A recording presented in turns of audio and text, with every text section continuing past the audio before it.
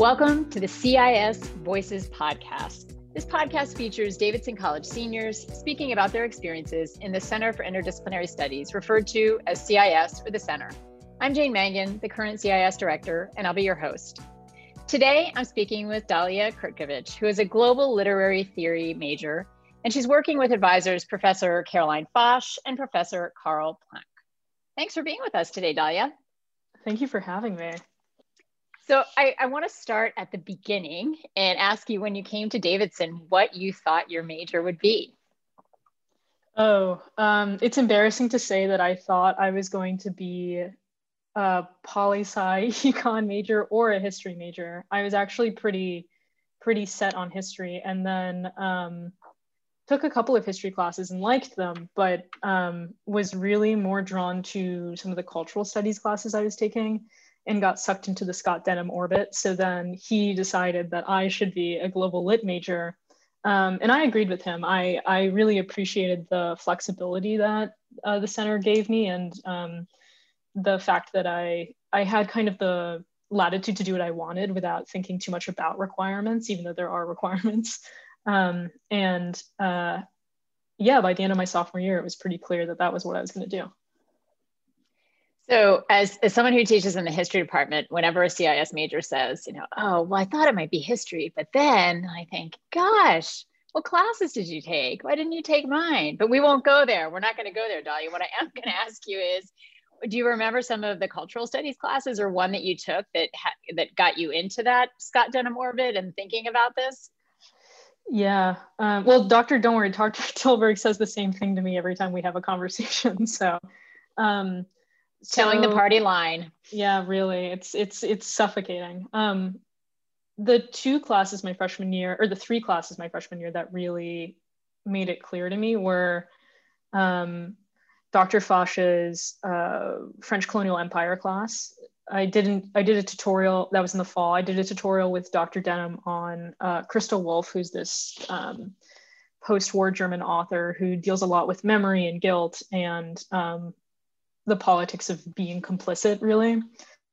And Dr. Utkin, who's now at Wesleyan, his Queer Russia class, which is really kind of a big, exactly like kind of squarely in cultural studies as opposed to literary studies, which is where Dr. Foch and Dr. Denham would really be. But it was those three classes that kind of made me realize I wanted something more synergistic, to use a bit of a buzzword. That's excellent. And it's nice that it started in your first year at Davidson, that you started to put those things together.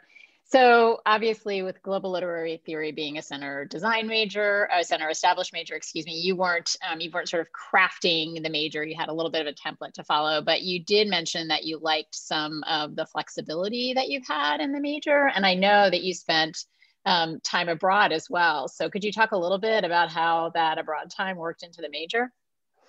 Well, I mean, my abroad time I used is basically a time to think a lot about my thesis. So I did basically a year of just what is my thesis going to be. I think, well, the fact that I got so many credits out of the way early and then declared global lit kind of retroactively allowed me to take a year abroad. Whereas if I had been a history major, I wouldn't have been able to do that year. And I basically took that year to think a lot about French and Francophone studies from the perspective of French people, get really good at the language, and think and just kind of like expand my scope basically, instead of just narrowing it down. And then once I got back from abroad, that was the hard work of trying to figure out what was I actually going to do as opposed to these like broader questions. And I have a bit of a different question. In your time at Davidson, are there things that you've done outside of the major in terms of extracurricular activities, or other things that have been important in your Davidson experience? Yeah, I mean, a lot of the stuff that feels like it has been the most important to me has been actually kind of like quasi-campus activism around the school's religious affiliation and what it means to be someone who is not Christian at Davidson. And that is absolutely work that experiences that inform my thesis work, which has to do with being non-Catholic in a Catholic country and shifting senses of multiculturalism. But yeah, the work I did with the Jewish Studies Initiative, the work I'm doing now to bring attention to the bylaws and the conversation with regard to that, those are two easy examples of things that not only inform my thesis, but have been perhaps like the most important experiences I've had at Davidson. Yeah, now that's synergy, right? In terms of thinking about the Unfortunately, kinds of I've given you too good, connections. some material is a little too good. No, but I think that's great. And I was actually wondering a little bit about the potential connectedness to what you're doing in the thesis, to some of the things that are going on at Davidson and more broadly. So I appreciate you mentioning that. So you've brought up the thesis now a couple of times, and you recently gave a presentation on this thesis in progress. So can you tell us a little bit about the project? And I know that there are different layers here. There's the context, and then there's the analysis and argument. So tell us a little bit about sort of, what the topic is and how you got there. Yeah, I've been working on my elevator pitch, as Dr. Foch calls it. She told me early on, I think as a freshman, that like when you have a large project, you need to develop your elevator pitch because otherwise you'll go crazy trying to spend 10 minutes explaining everything to everyone. But I mean, like the 5-minute answers, I'm interested in Jewish identity in the second half of the 20th century and the first part of the 21st century in France.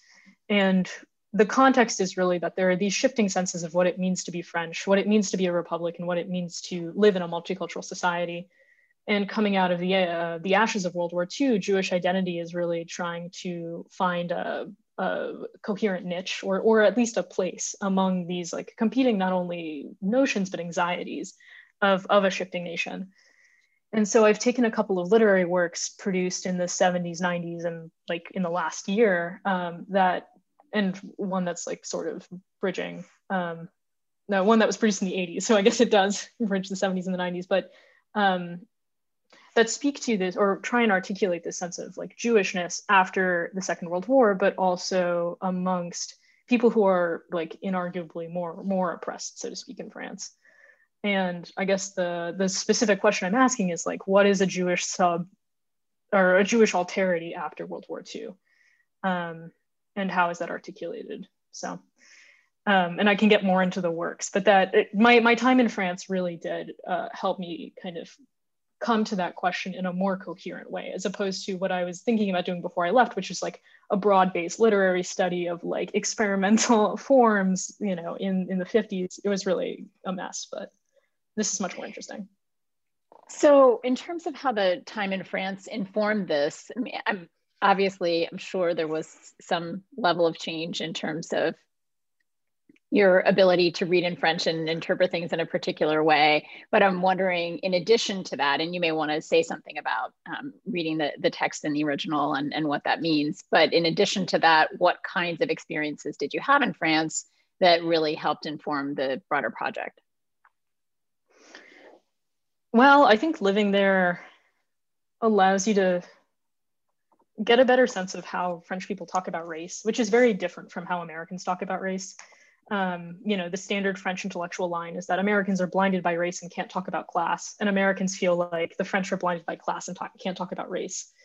And like the reality is that this sense of like multiculturalism that the US really kind of, claimed in the 70s, 80s, and 90s is a very new thing for France, so to speak. Like, again, speaking in generalizations. And like existing as somebody who was racialized as Arab in France really made me think a lot about like different dynamics and how they play out on an intellectual level, but also how they play out on a material level. So like every day what those interactions were like when people thought my name was a specific like Arabic name instead, and like how they treated me was a specific experience. And then also like watching kind of like the typical, their version of like MSNBC, for instance, and seeing French intellectuals talk about race in this very, what I felt to be clumsy way. And that was really, that cultural specificity gave birth to a more coherent or like more grounded thesis. Yeah, thanks for that. Those are the kinds of things that I was wondering about, right? And I was just actually commenting too, I was having a conversation with a professor in the psychology department this morning and saying that, I haven't been able to get to my lab, for 16 months, right? So because there is that being in situ, that when you're working on a research project, you have these experiences or you observe certain things that are going on, like as you mentioned, the television channel, and it really provides all sorts of insights that you would never imagine if you were sitting in Davidson, for example. So a couple of questions that follow on that. I wonder if you might say a little bit about the specific texts that you're analyzing for the thesis, or to go from the broad topic to tell us a bit about the literary works that you've chosen. Yeah, so I've chosen works that are kind of very much within the French canon, or at least the cultural canon as defined by perhaps their more prestigious prizes or awards. I've taken Life Before Us by Roman Gary under a pen name, but he was the author, which won the most prestigious literary prize in France in 1975. The Haid by Matthew Kassovitz, which is a movie that they show in like high school French classes to give you a sense of how canonized that is. And then You Look Like a Jew by Chloe Corman, which has yet to be translated, but came out in 2020 and was published by one of the most prestigious literary publishing houses in France, which itself is a very big deal. And then I'm also looking at The Imaginary Jew by Alan Finkielkraut. Anyway, so these four works, really three, and then Imaginary Jew kind of came in later and is more like a philosophical treatise on postmodern Jewish identity. These three works really pitch Jewishness as an identity that puts Jewish people in solidarity or in friendship with third world peoples who came from, what used to be colonies of France are now independent nations, and are seen as exclusively not French, essentially, by some of the more rigid cultural gatekeepers in France. And I found that to be particularly interesting because after World War II, there was almost this anxiety or guilt among the French cultural vanguard saying that, well, clearly our anti-Semitism abetted and aided the Nazi genocide. Jews, having paid the price for this ultimate evil, racism, are now going to be assimilated into, again, like mainstream French cultural society, as long as they are assimilated, obviously. And again, I'm talking broadly, but really this self-articulation on the part of these white bourgeois authors of an identity that is subaltern, that is to say, like in these rundown neighborhoods that are on the periphery of cultural conversation, working with people who are Arab or Black is a vast departure from how many French intellectuals or elites see white Jewish people who are, again, ethnically European and have these crazy Eastern European names in some senses, but are seen as French because generationally they have been here. That is kind of the line. And so it's in that tension that I really kind of wanted to figure out what was going on. So this is someone who works on, I'm a Latin American historian, so I work on things that are completely different from this. And I'm really curious, I suppose, another kind of question thinking about authors, and that is, where does this exploration of this particular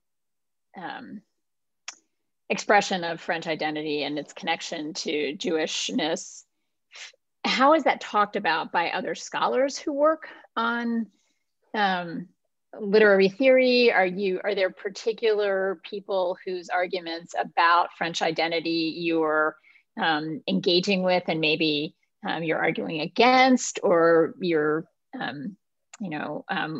sort of complementing a particular argument? If you think about kind of the literature review piece of this, whose work does this engage with, or is this something that is completely new and path-breaking and no one has done this before? Sometimes it feels like I'm having a conversation with myself. Obviously, there are some like very big thinkers who are thinking about this. Like Sartre's like the guy that everyone asks me if I'm reading, like, are you reading Jew and anti-Semite? Mm-hmm. Yeah, like, yes, of course. Like I have it here. But the thing is that, I mean, it's not very relevant, Jew and anti-Semite, at least to what I'm doing, because Sartre's way more concerned with the anti-Semites and what anti-Semitism does to Jewish people. Whereas something that, again, really interested me in these texts is that, like, particular like Jewish hatred or like Judeophobia does not really show up in these texts. It's more a matter of historicized anti-Semitism by virtue of the Holocaust, or, you know, just like things that happened broadly in the past.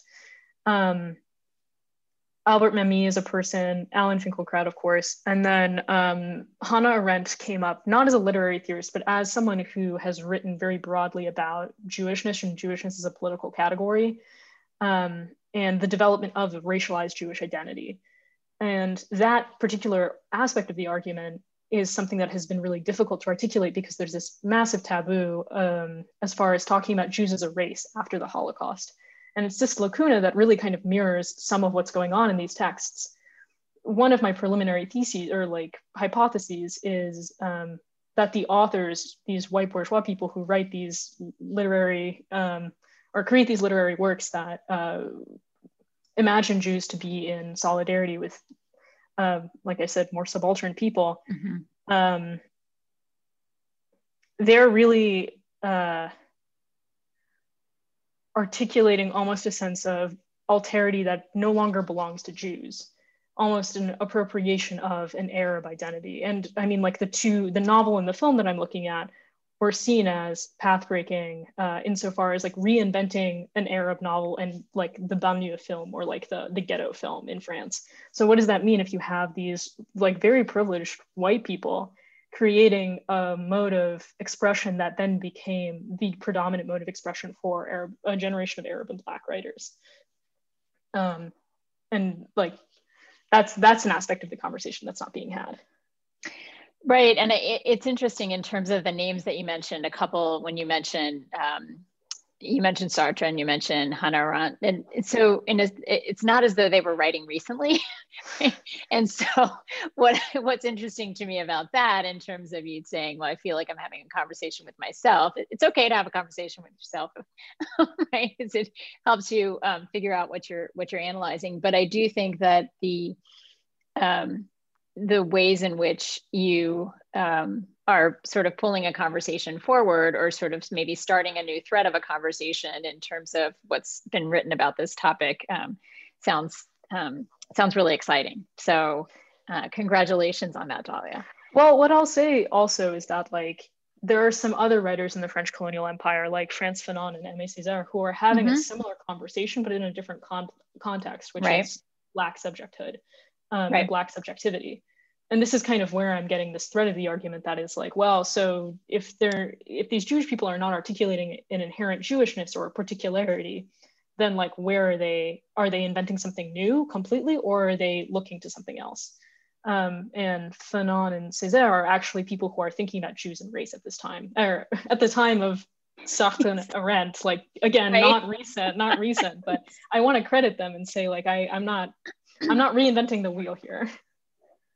Right, not reinventing the wheel, but in terms of taking this particular set of literary works, right, creating an argument about those. And so that's what sounds really exciting about it. And I'm glad you've drawn Fanon into this as well. And of course, as director, I get to read your thesis at the end of the year, so I'll be very excited to see how this develops, and won't be going to it with zero knowledge. I have a little bit of a base now, so thanks for sharing that with us. Oh, of course. I wanted to ask a question that is, I suppose, a little bit related to the points you made about your activism at Davidson, and I know the current. So the current issue that's sort of right in front of us is the bylaws issue, but clearly you've done activism around your studies at Davidson. And then also another way to interpret this could be thinking about the current context of pandemic and elections. But I'm wondering if those things, I'm sure your work informs how you think about those things, but does your experience of this activism, or your experience of the context in which we're living right now, does it ever inform the way you're reading the texts or thinking about the thesis? It's a really great question. I mean, something I think about a lot is that the experience I'm having as a Jewish student at Davidson is not an experience that many Jewish people have, which is to say, a non-Christian student at a school that is still very Christian, despite the best efforts of some people here. And even the far right manifestation my sophomore year, how that is increasingly, it feels increasingly the norm, but is also still pretty far removed from like the everyday experience of many people. And I mean, honestly, it informed my time in Europe as far as understanding fascism and like the rising tide of authoritarianism to be much closer than I originally thought it was, or something that could touch my life as well. And I'm not saying that to be alarmist or hyperbolic as much as it's, as someone who was born in the late 90s, it feels very historicized to me personally in a way that I think is maybe a little dangerous. So anyway, that is to say, like, thinking about race in the shadow of the Nazis, the shadows of the Nazis at Davidson and the shadows of the Nazis as they were, has definitely informed itself. It's really kind of like a self-referential thing. Right. And quite powerful one at that. This is a lot to chew on in a sense as you're working through this year. And yeah, I'm sort of wondering, well, between now and when you defend the thesis, what other threads will have been tied in here, but we'll just hope that there aren't that many more that we need to anticipate. Let you work with those texts and the experiences. It is an undergraduate thesis. It is an undergraduate. So we're running out of time here, and there are normally a few sort of closing questions that I ask students, but I'm trying to pick which one I want to ask you. I think I want to ask you, if you look out 5 years, is there a dream job? Have you completed a dream graduate program? Is there a place in the world that you want to be? What do you think about looking ahead? Yeah, I mean, there's an emerging conversation on the Jewish, like, progressive left about these kinds of things, like what it actually means to be in solidarity, like to have a politics that is informed by a Jewish identity and be in solidarity with people, or people who hold non-majority identities. I'd really like to see that conversation developed. I don't know if I'll become, one of the leading luminaries on that topic, but I'd like to be in a place where those conversations are more accessible. Davidson, North Carolina is perhaps not that place. New York, maybe more so, and even progressive enclaves in Israel. I don't really know if there's a dream job or a dream program, but I would definitely like to believe that this sort of activism remains a part of my life and a part of my Jewish identity. So do you think about your writing as a kind of activism? I see it engaged in a conversation that is like an urgent conversation that is happening right now. I don't know if I would go as far as to say like this thesis is activism, but I would say that it is helpful because it's crystallizing my political thoughts and my political views on a topic like this and topics adjacent to it. And so I'm thankful for this opportunity, which I didn't think I would have at Davidson, that I've really carved out for myself, which I think is something that the center really allows you to do. And look at that, you've answered the other question I would have asked you. Perfect. I agree with you. And I, as I'm sort of reflecting on the work that you've done at Davidson and the questions and the issues that you have asked the faculty, students, the administration, and now the Board of Trustees to consider, thank you for all of that. And it's wonderful to see you developing a very serious senior honors thesis along the way. So great job, and pat on the back, and good luck slogging through the next few months of thesis research. I hope that conversation with yourself and with your advisors continues to be a fruitful one. Thank you very much, Dahlia. Thank you, Dr. Mingan.